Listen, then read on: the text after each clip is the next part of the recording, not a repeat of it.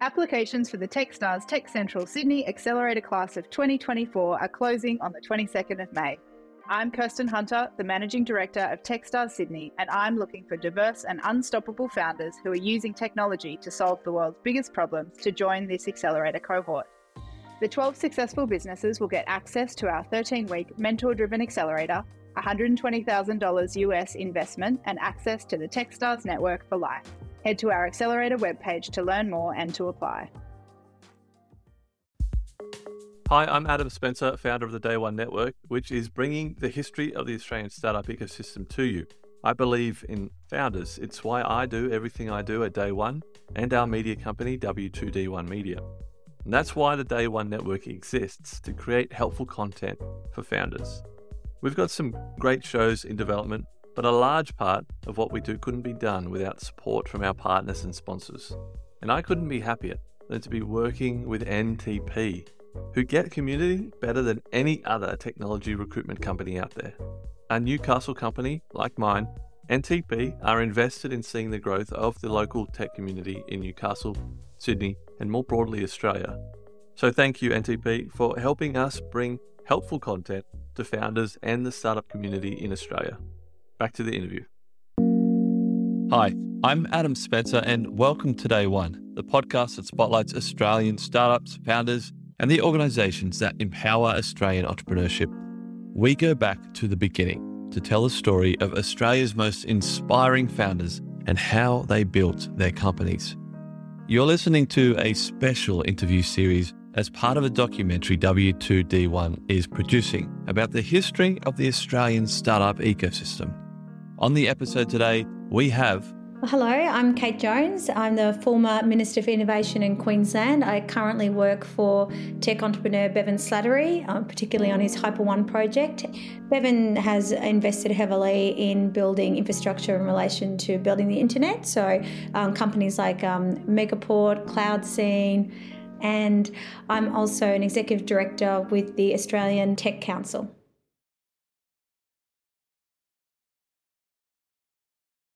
When would you say you first got involved in what we call the startup ecosystem or the innovation ecosystem in Australia? Well, interestingly, I worked in the BD government when we created the Smart State Agenda here in Queensland, almost 20 years ago, well, over 20 years ago now. So in that regard, I kind of had my eyes open to the importance of innovation. But as you know, Adam, 20 years ago, people weren't sort of talking about startups and entrepreneurship. It was more about, translation of research into commercialising ideas in business. From my perspective, when I first got involved in the innovation ecosystem, or the startup ecosystem as we know it today in Australia, was in 2015 when our government, the Palaszczuk government, got elected here in Queensland, and we had gone to that election with a very clear program and funding for Advanced Queensland that was very much focused on trying to support Queensland entrepreneurs to create startup businesses here in our state, so they weren't having to move overseas or interstate to get support or to grow their startup. So what year would it be that you saw the startup ecosystem starting to kind of form and grow in Queensland? What were some of the things that were visible to you? Yeah, look, well, from my perspective, it really was from that 2015 time onwards, so 6 years ago now. And at the time, I was actually the Education Minister. So what I was seeing was our investment through Advanced Queensland was seeing new places and spaces set up across Queensland where we were trying to create opportunities for young Queenslanders predominantly at the time to kind of see entrepreneurship and starting their own business or their own startup as an option for them post-schooling or even during schooling.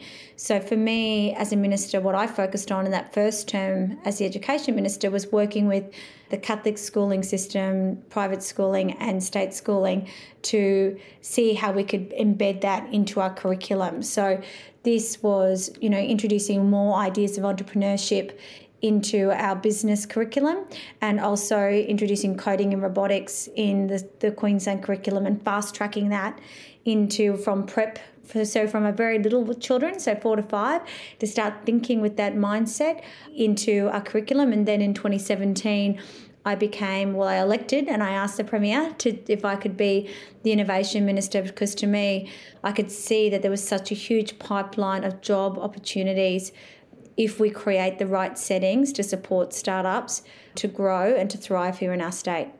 Aside from that, is there anything else? Like, why were you so interested in taking on that innovation portfolio?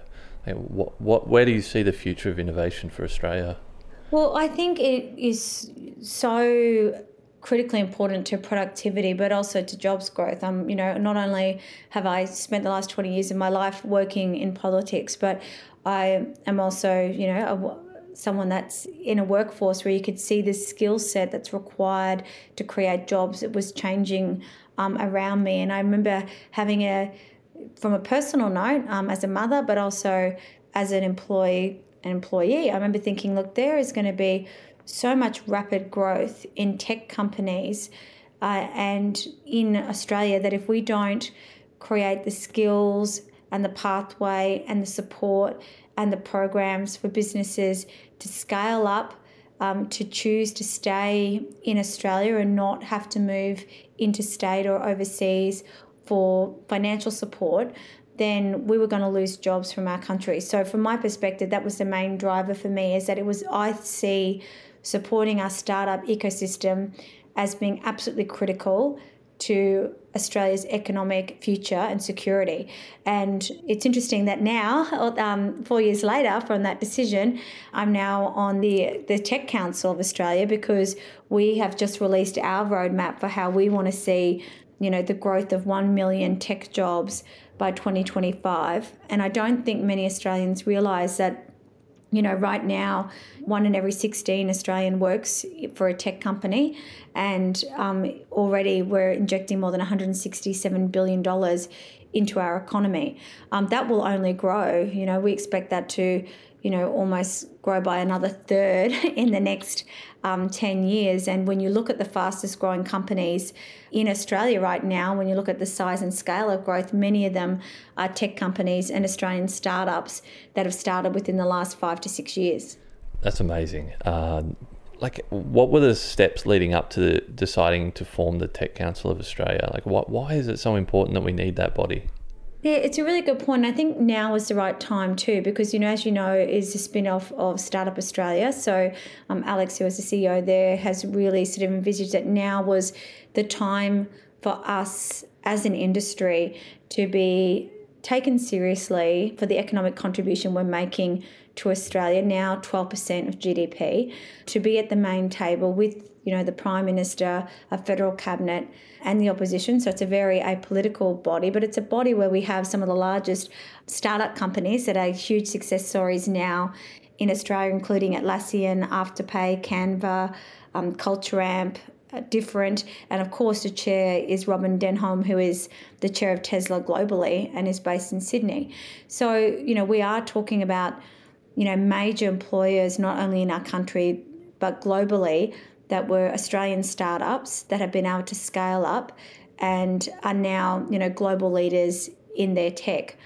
So the genesis of the Tech Council of Australia was really about acknowledging that this ecosystem had matured enough in our country that we actually needed a body that was advocating at the highest levels for the right regulatory framework, the right policy settings to create more opportunities for more startups and that pipeline of growth over the next 10 years to keep those jobs here in Australia and to create opportunities for the next generation. You can speak to this either from a Queensland point of view or a national view with your involvement in the Tech Council, but what are some of the immediate challenges that you perceive? Well, I think the one that's a very familiar theme that we hear from not only members of the Tech Council of Australia, but also across the ecosystem is skills, ensuring that, as I said earlier, that our education system here domestically provides our young people with the right skills.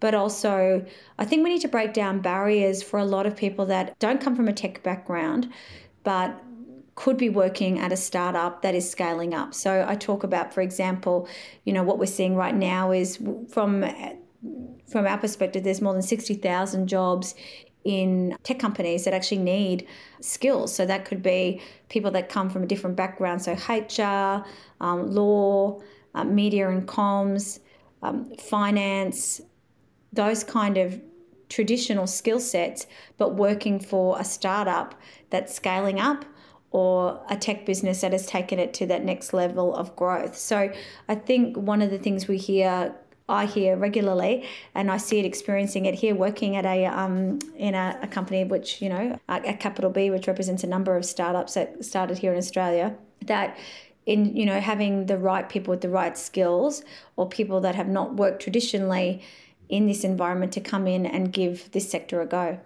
Jumping back to the Tech Council for a second, and talking about the roadmap, can you go into a bit more detail? Is there any more that you didn't cover in terms of what you are hoping and what you guys are hoping the Tech Council will achieve, in the next 5-10 years? Yeah, look, we really do, as I said, our immediate goal is to get to 1 million jobs by 2025, but the roadmap we have for that, it sort of covers sort of 4 themes. What we're really looking at from our members is, 1, continuing that pipeline of startups in Australia, so making sure we have the regulatory framework and funding and support from all levels of government to continue that pipeline of startup growth. Secondly, as I said, the skills piece, making sure that governments understand the criticality of that skills shortage, and looking at ways that we can do that. And traditional methods of importing skills and talent aren't going to meet the gap that we foresee will happen in the next sort of 5 to 10 years. Finally, supporting businesses to scale up at the right time. You would have seen this in a number of discussions I'm sure you would have had as part of this podcast, is that, I think there is still more work we can do to put that support around the different stages of growth of a startup as they go on that trajectory. And fourthly, how do we support businesses to kind of stay here in Australia and support them to grow their base and their jobs on our shores, so Australia is more self-sufficient in the tech that we're enabling across our economy. And finally, I should also say, how do we get non-traditional tech sectors like agriculture, like mining, which are already going down the pathway of embracing some of the great technology that's coming out of Australian startups, how do we translate those businesses into those more traditional sectors more quickly? Because we think there's tens of thousands of jobs that we can immediately create by getting traditional industries to embrace some of the amazing developments we're seeing in Australian startups.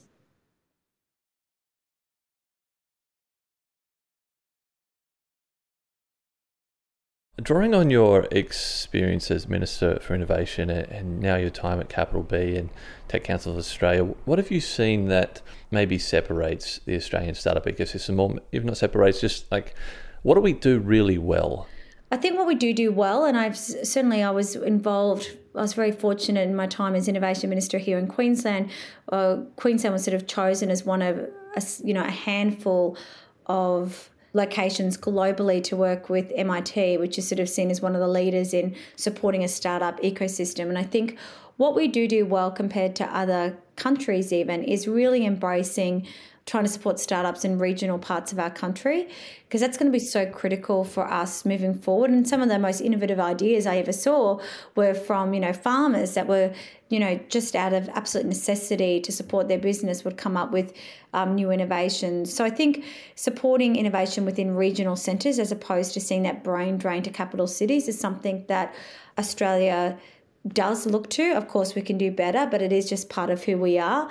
And also from talking to entrepreneurs that have, worked both here and globally, I think sharing ideas and knowledge is something that we tend to do as Australians, because we don't sort of have that, I would categorise it as dog eat dog world, but I think there is that view that we are in this together, and that collaboration is something that I think we can be proud of.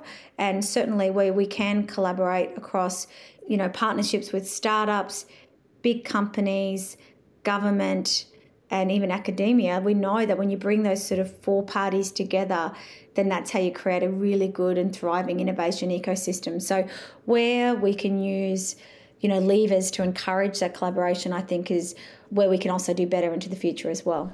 Do you have any unpopular opinions about the startup ecosystem? Just something that you firmly believe? Look, I think it's hard for me because in some ways,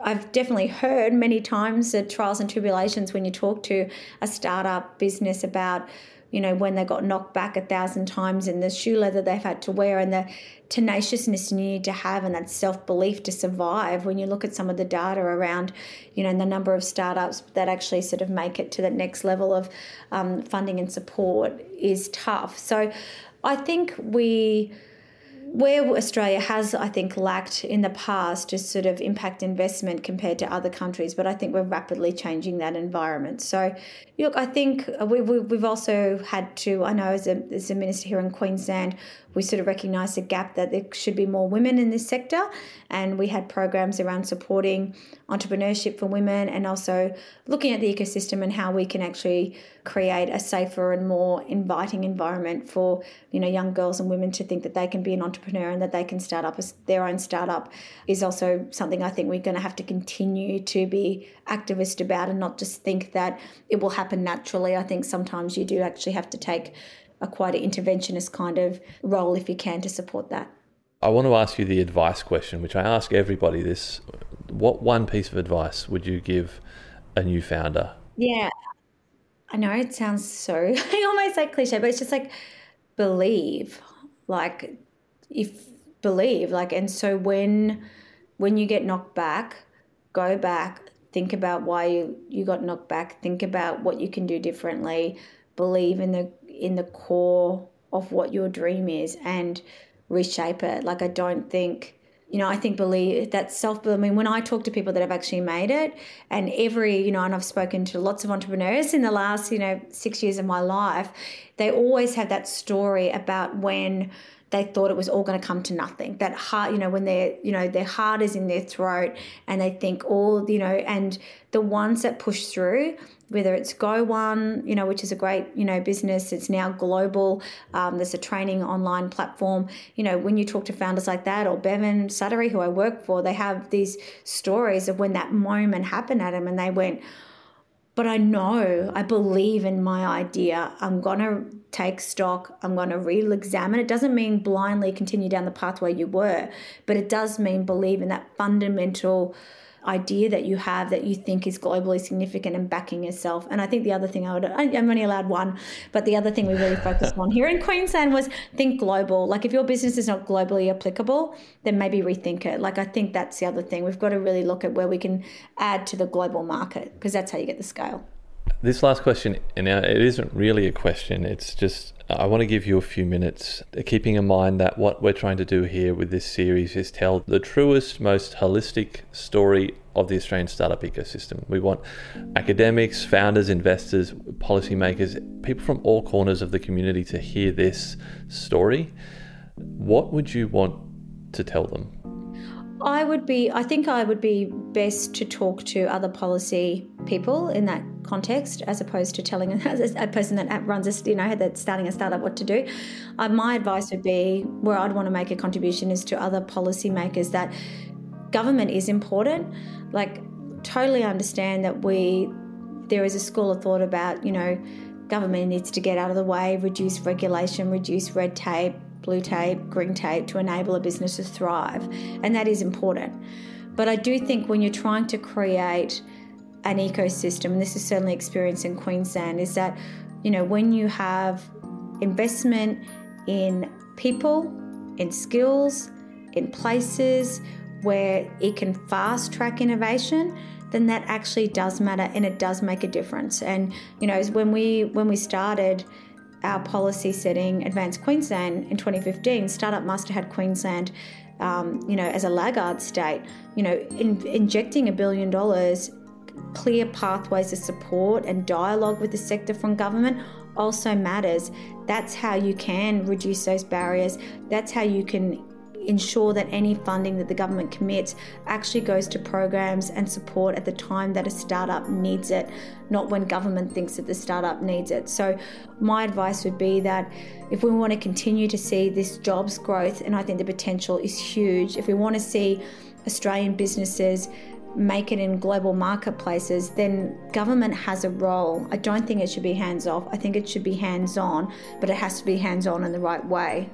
So I don't think it's a space where at this stage government should exit the field left. I think that government should absolutely be collaborating with the sector, listening to startups' journeys, listening to their advice and experience, and using that to support more startups to thrive here in our country.